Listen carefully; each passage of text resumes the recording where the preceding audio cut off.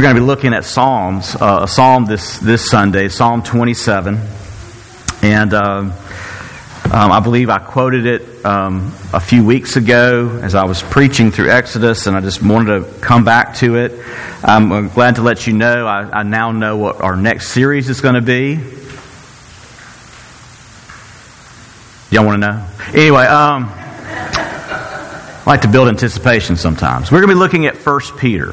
We're going to letter of 1 Peter. We're going to go back to an epistle, back to the New Testament, and I'm looking. I began looking, studying, listening, reading, and just excited about that. There's so many things in that book. It's a different letter than Paul's. I mean, again, it's written by Peter, but I think why I've come to that and want to do that next is, again, all the Scripture's connected. It's all talking about Jesus. But Paul, when he writes his letters, it's very much, here's the truth, here's the indicative, here's what we believe, and therefore, here's how you live.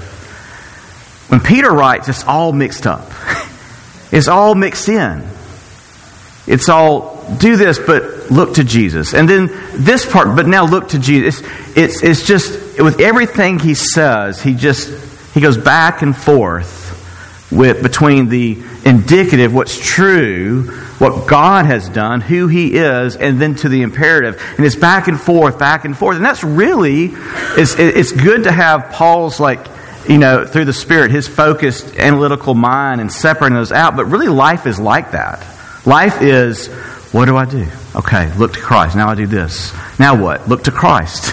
Now I do this. And so that's why I just wanted to try to do that. And again, I feel like that's really the emphasis of Exodus. That's the emphasis of this psalm is the wonder, the delight, the amazing grace of the presence of God in our lives. And that we can look to Him. And that He's revealed Himself to us. And that's really the takeaway. Not just so much that God's people, that God delivered them out of slavery, but that He's with them.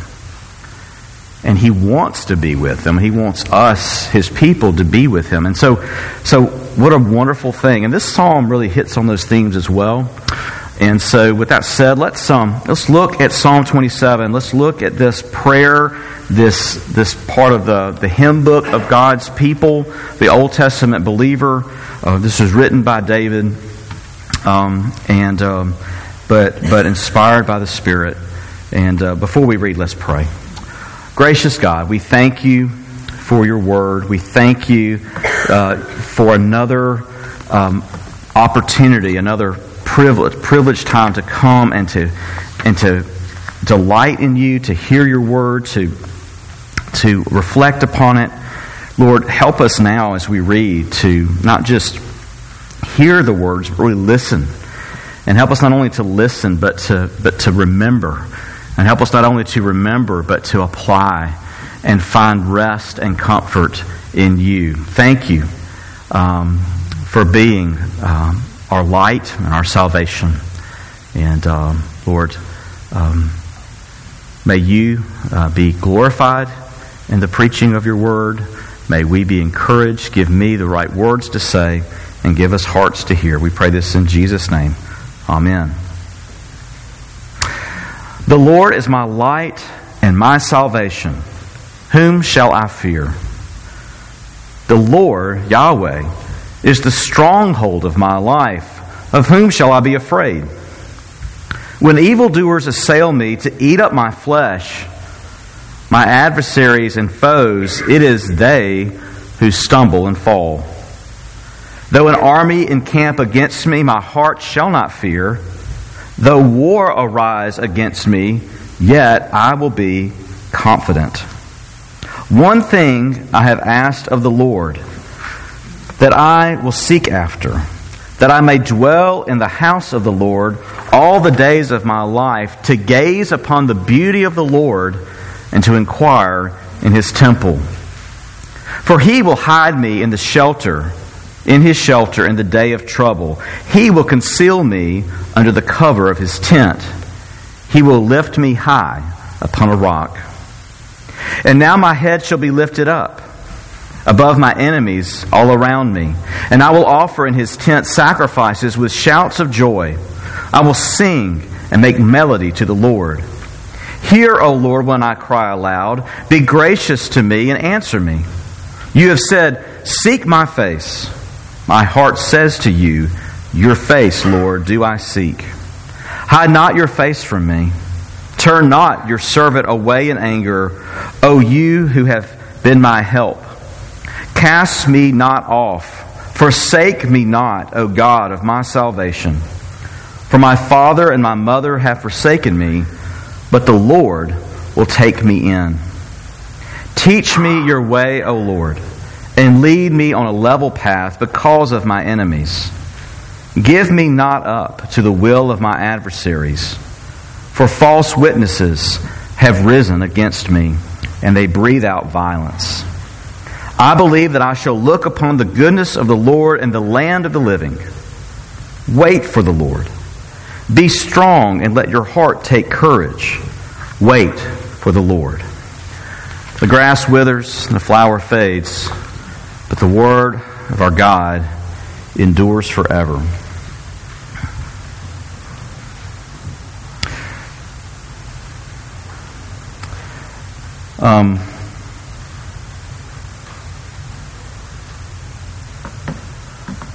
There are three things I want us to see here as we look at this text together. And there's three questions I want us to answer. I think this text answers for us. Whom shall we fear? What should we seek after?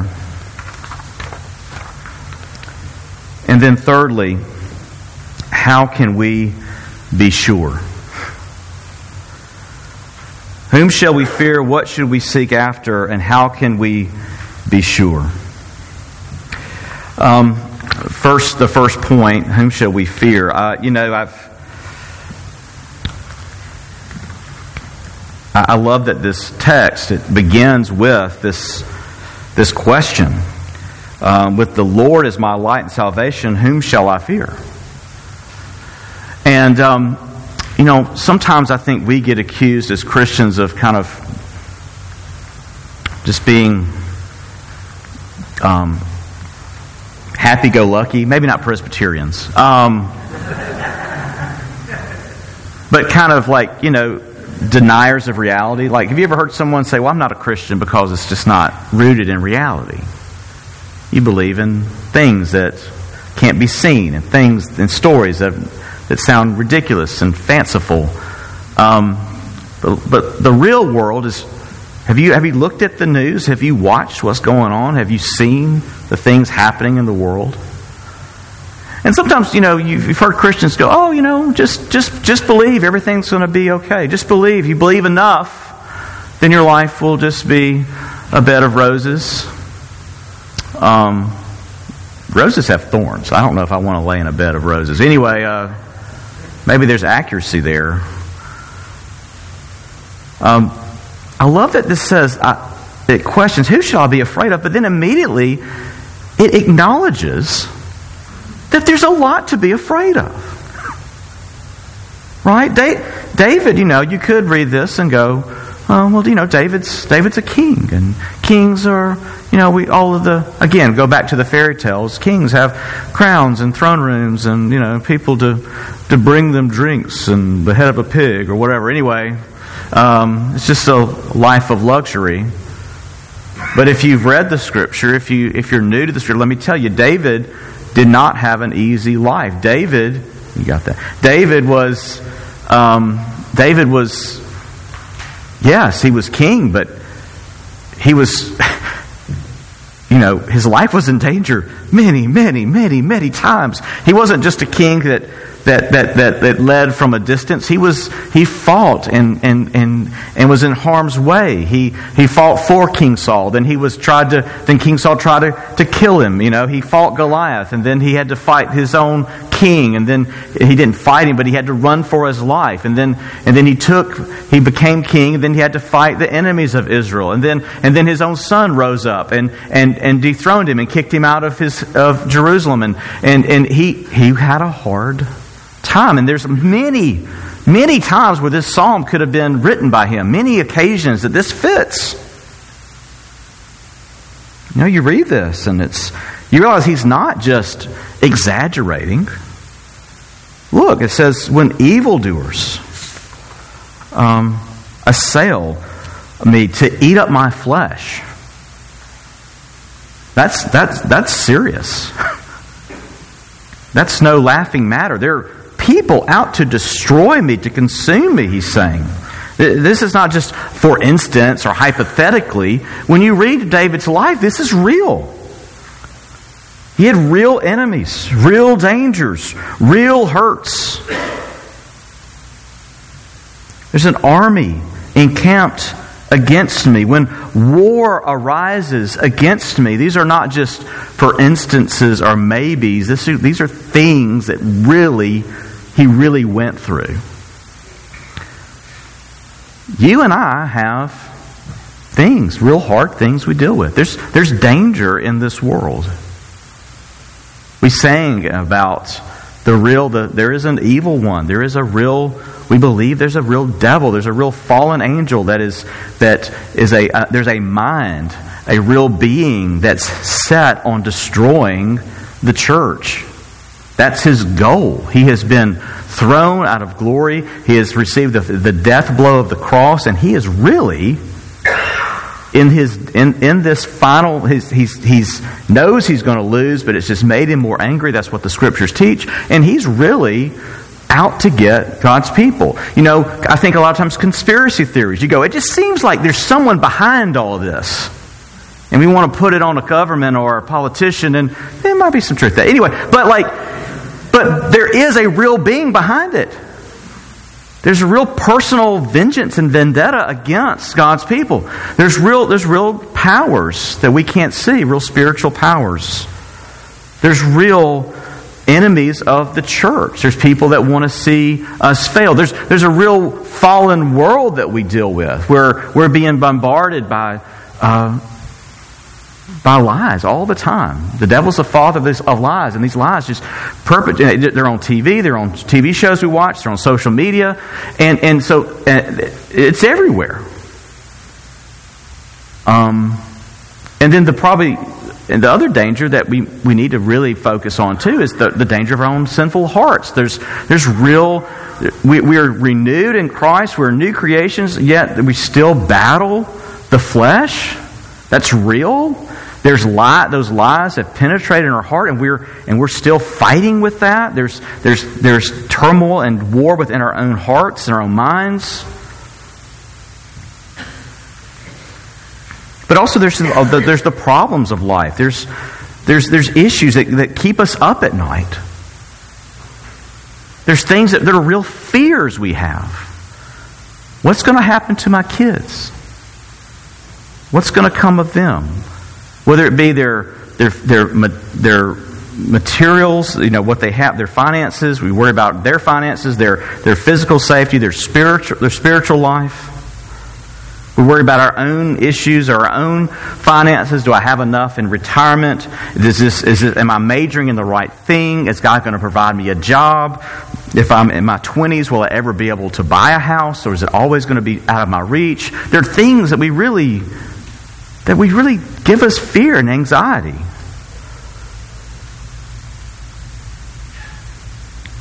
Fear, is this job going to last? Are the struggles we're having in our marriage, are we going to get through it? There are a lot of things, real things, that we fear. And I love that this acknowledges that. But yet it says, whom shall I fear? The answer isn't just ignore it. The answer isn't just like we tend to do, just live in the delusion that we're, I'm just going to escape into social media, escape into a good book, escape into just my group of friends, escape into, and just act like the problems aren't there. We tell our kids, when they're little, they have fears, but the fears are usually not founded, right? There's a monster under the bed or in the closet, and we go, oh, there's nothing to be afraid of. And those things aren't real, but there are real things. So he's not saying just act like they're not there. He's not saying just pretend like these threats aren't really affecting you. He's saying what? We assuage fear. We deal with the real dangers of life in a fallen world, by seeking after the Lord. That's the answer. That's the answer. Is that as we seek after Him. Now let me ask you this. He says in verse 4, one thing I ask of the Lord that I will seek after. And it made me think, like, if you had, Lord says, name anything that you want. The one thing you want. One thing that you would like from me. What would it be? Our minds maybe go to a genie. You rub the lamp. What's the one thing that would just make life okay? Right? And I want you to see there's a connection between all those things I just said. The fear, the things you fear. And if you're thinking of God as the one who just kind of gets you out of the problems or gets you what you need so that these fears don't come to fruition, the one thing you seek may be, that I would have a fully funded retirement account. God, if I could just ask for anything. What, you just get just one thing? And you can't ask for more wishes, right? That's always I would like infinite wishes, God. No, but why don't they do that? They never do that. Anyway, if you're not careful, you realize that when you just think about that question. If you could just ask, God says, I'm going to give it to you now. Bam. Just what would it be? If it's anything besides what is said here, it's your fear that's motivating the request.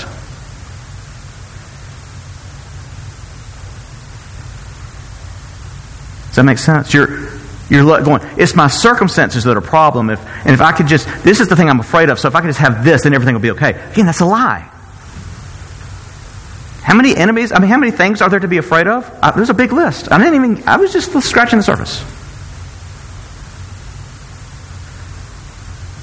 David gets it through the unction of the Spirit, through the inspiration of the Spirit. He is saying, this is the thing to seek. This is the one to look to get rid of your fears. Don't pretend like they're not there. Don't look for a solution to the problem.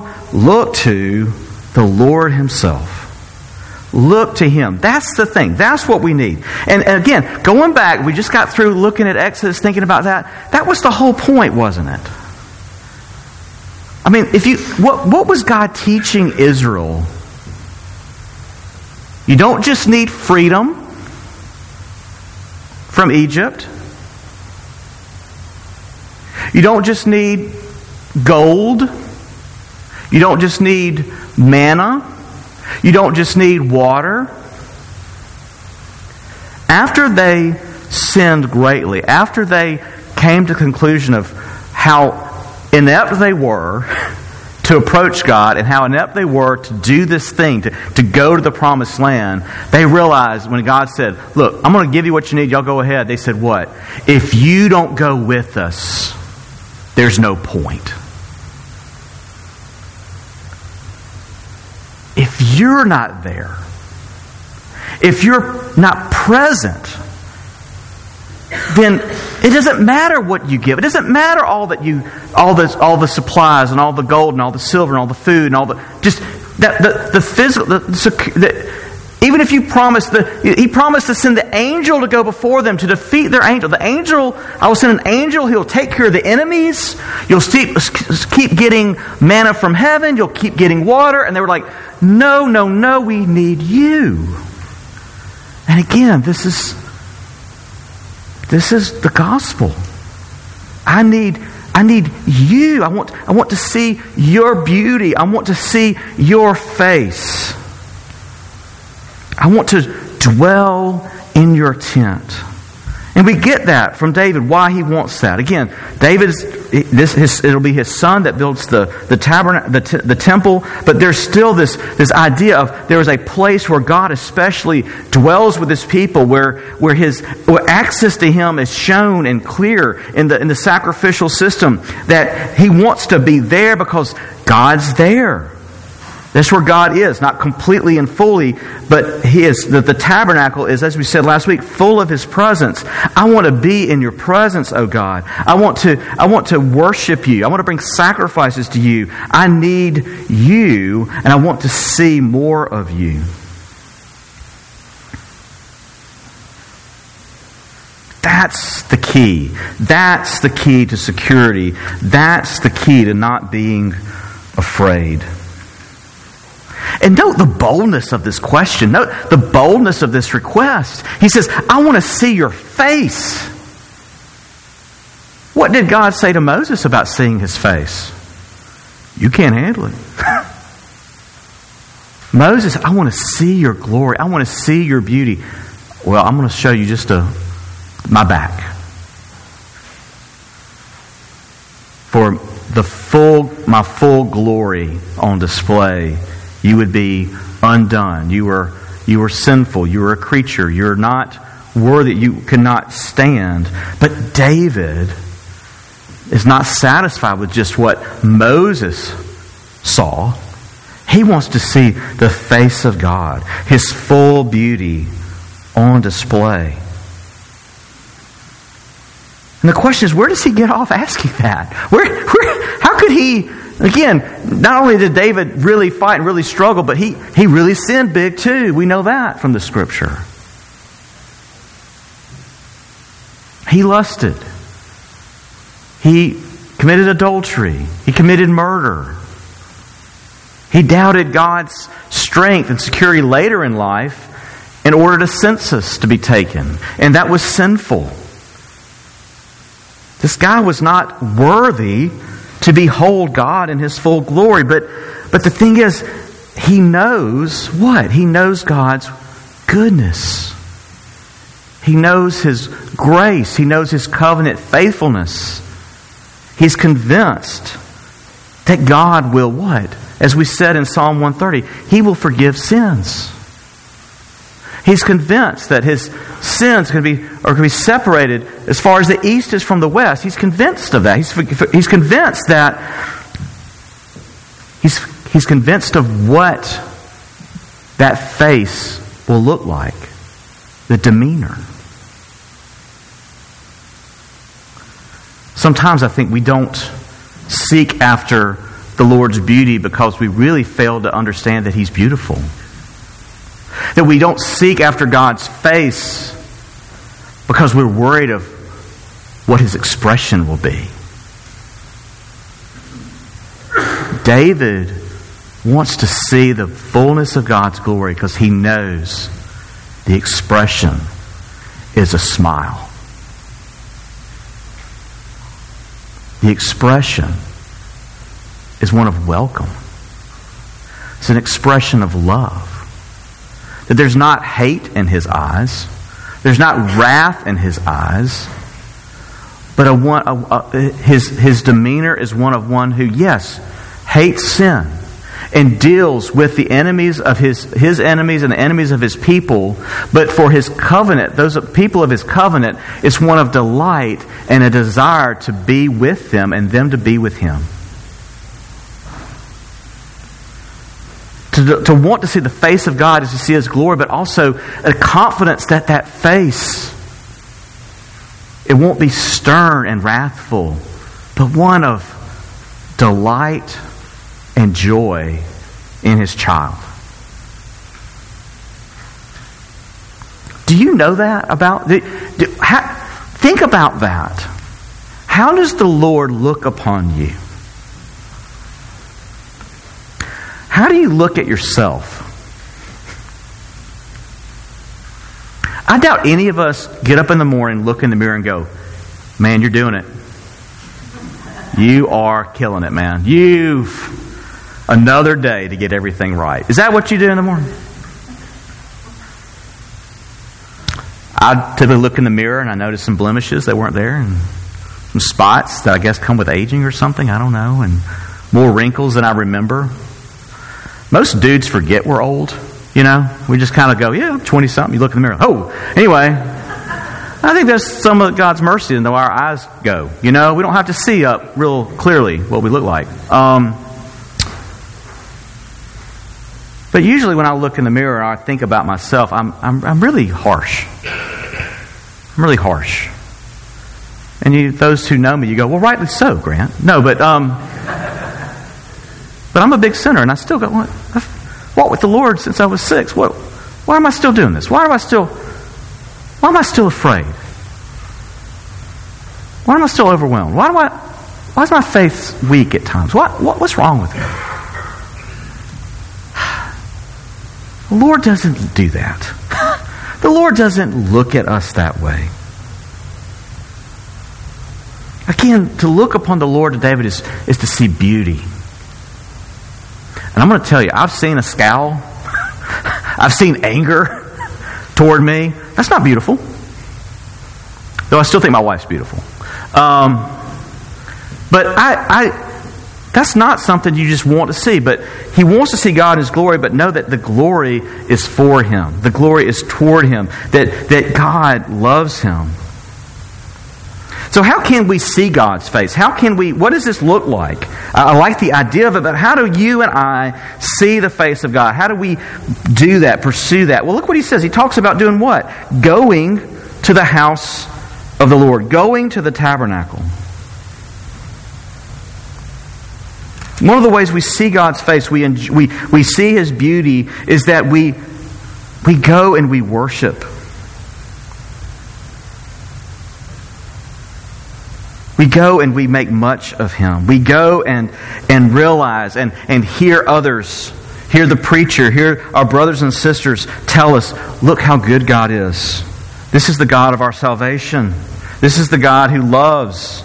This is the God who will not cast us out. This is the God, though we deserve to be cast out, though we deserve for Him not to help. And David acknowledged that in verse 9. This is the God who's invited you to seek my face. Come, seek me, be with me, know me.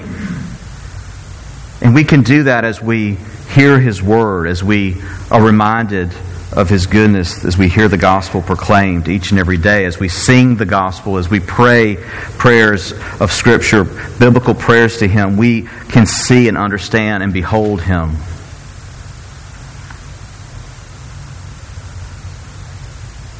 That's what David wants to do. He says, I want to go take sacrifices to the tabernacle. I want to experience access and forgiveness and love. But also we see God's face in His works of providence, in the ways He takes care of us, in the way that He's moved in His people and through the church to keep His covenant and to maintain His church. But the ultimate revelation of God's face, of His beauty, of His countenance of love and of joy is Jesus. Is Jesus. The more we know of Jesus, the more we realize that He's the fulfillment of all that was talked about in Exodus. The more we realize that He is the true Israel, who is the promise of Abraham, that through Him, through His seed, He would bless the world. Jesus has come, and when we look at Jesus, we see the Father. When we look at the Son, we see Him in full display, that the glory of God is on display in the face of Jesus Christ. So we pursue, we seek the face of God by seeking Jesus, by knowing more of Him, by worshiping Him, by reading the Scriptures, by hearing Him preach, the good news of Christ preached. That's how we seek Him, and that's how we see Him. And that's where the beauty is found.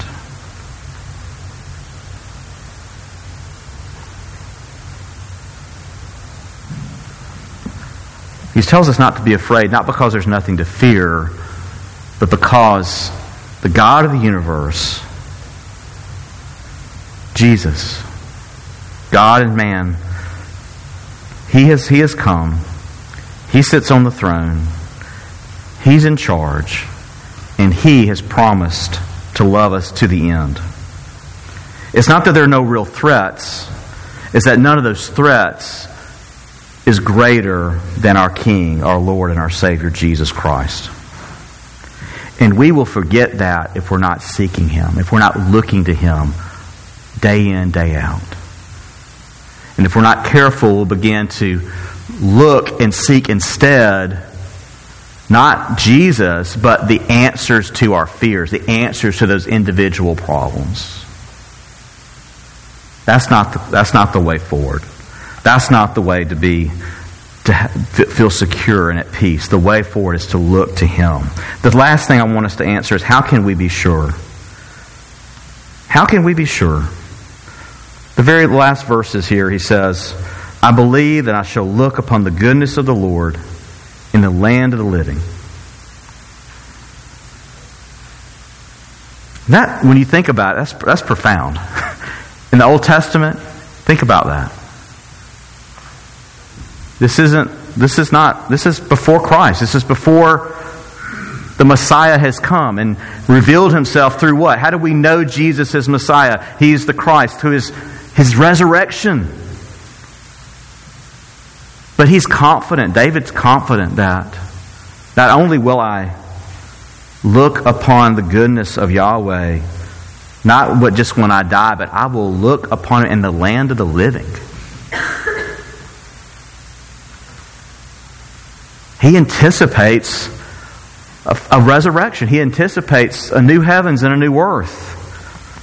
Maybe, does he know that? Is that just the Spirit speaking through David and his heart, his longing? He's trusting. But again, Jesus reminds us that we talk about Abraham, Isaac, and Jacob as, He's not the God of the dead, He's the God of the living. And that Abraham wanted to be buried in this certain place, and Jacob wanted to be buried in what's now known as Israel, and what became Israel, even though they were wandering and hadn't received the land. There was this idea of it's important that this promise wasn't just for a land for the generations, but a land and a promise that they would enjoy later. There's this anticipation of life, and we see that in Ezekiel 36 in the Valley of Dry Bones. Again, there's this. He's sure not just that God's going to sustain me in this life, but he has confidence, he has joy, he has security because he's confident in the life to come, in the glory to come. And that's how we can be sure. How do I know I'm going to be okay now? How do I know that God's going to be present now? Because He lived and died, He rose again, and He's promised to come and make all things new. That's part of it. It's not just what Christ has done. It's not just what God has done. It's what He will do. He will sustain us. He will lead us on a level path. He will not give us up. He will not forsake us. Even when those most dear and closest have, God will not. His countenance is one of love and of joy toward His people, and He's promised to come again. The last verse I want us to look at is verse 14. That's convenient, isn't it? It's the last verse of the Psalm. There you go. That's not really outside the box, Grant. But anyway, this last verse, and it's, again, just this idea of waiting. No one likes to be told to wait. It's kind of like, this feels a little bit like a downer for this psalm, because those are wonderful things have been spoken. Now it says, now wait. I've got an appointment with the doctor, but guess what? When you show up, what are you going to do? You're going to wait. And I don't mind shots. I don't like waiting. I'd take 3 shots if I didn't have to wait. But some of the kids are like, no. No, I would. Do I need the shot? Doesn't matter. Do I get to skip ahead? Okay, I'll take it. Give me it. I don't like to wait. But no, there's this, it doesn't say, we don't like to wait on things happen, but it doesn't say wait on the Lord, because you might take it this way, This anticipation of glory, but it says wait for. And one of the commentators that I've read and listened to, it was Sinclair Ferguson, he just said, there's a difference. There's 2 different Hebrew words. One is waiting on. That's like when you're waiting on something to show up, or waiting on the doctor to say, come in, I'll see you now. But then there's this other idea of waiting for. We are waiting on the Lord to come again. We are waiting on all things to be made new. But then there's this thing we do now. We're waiting for the Lord to work on our behalf. We're waiting for Him to do and to lead and guide us in the now. And that's what he ends with. The assurance that God will come as we're waiting on Him gives us hope and gives us confidence that we can wait for God to work in the here and now.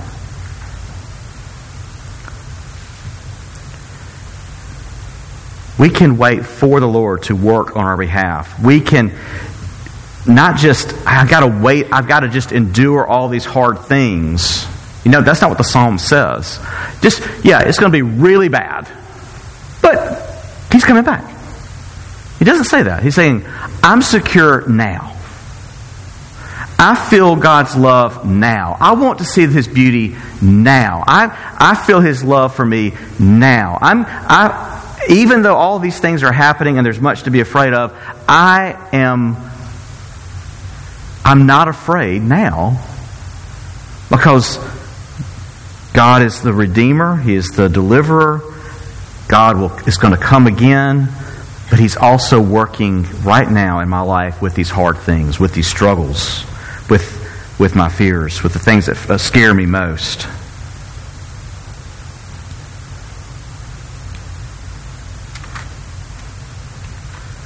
I think I don't struggle so much with waiting on the Lord as I do waiting for Him.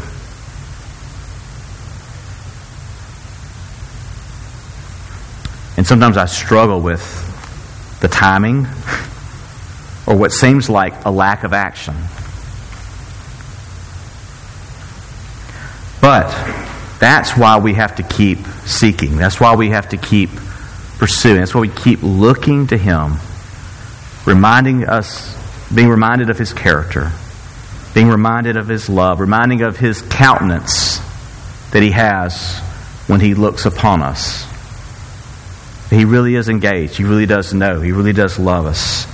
And He really will work in our midst to see us through, to help us overcome our fears, to help us overcome the fallenness of the world, and to see us all the way home to Him.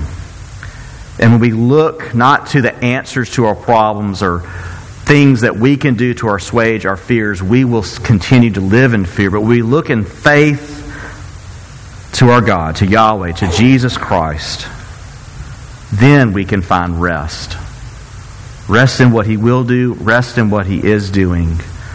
We will see Him as our light and our salvation, and know then, and only then, that we shall not fear. For He is with us, and will be with us to the end. Let's pray. Gracious God, I thank You for this, Your word. And I pray that You would meet us in our fear, and give us a desire as we hear more of You and more of Your love, more of Your grace, to seek You, to seek Your beauty, to seek Your face, knowing that Your face is, Your glory is, we have access to it through the Son. and that your countenance is not one of judgment, of wrath, but one of delight and love and covenant faithfulness. Help us to see you as you are. Give us security as we do that. Help us to feel peace, to feel, to be able to actually rest in this fallen world on this side of glory, knowing what you've done, knowing what you will do, and knowing that you are working for us now. Help us to wait for you and to trust you. We pray this in Jesus' name. Amen.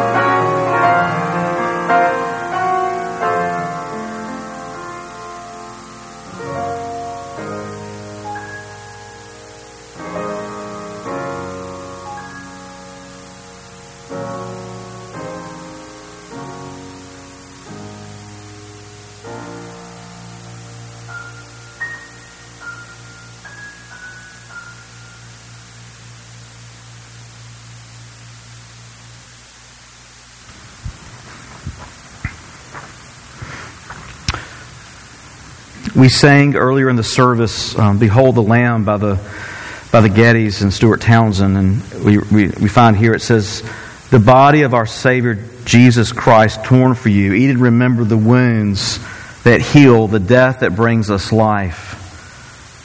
Paid the price to make us one. So we share in this bread of life. We drink of His sacrifice as a sign of our bonds of love around the table of the King." This is another way we behold Christ and we behold the beauty of the Lord.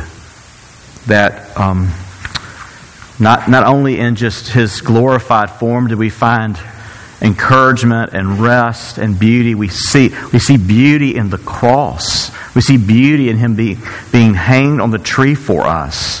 That He bled and He gave up His life and as atonement for you and me. And then at the end of that He said, "It's finished, it's done."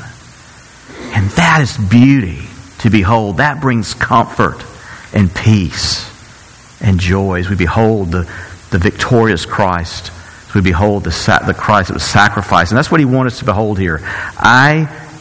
He says, I'm giving my life for you.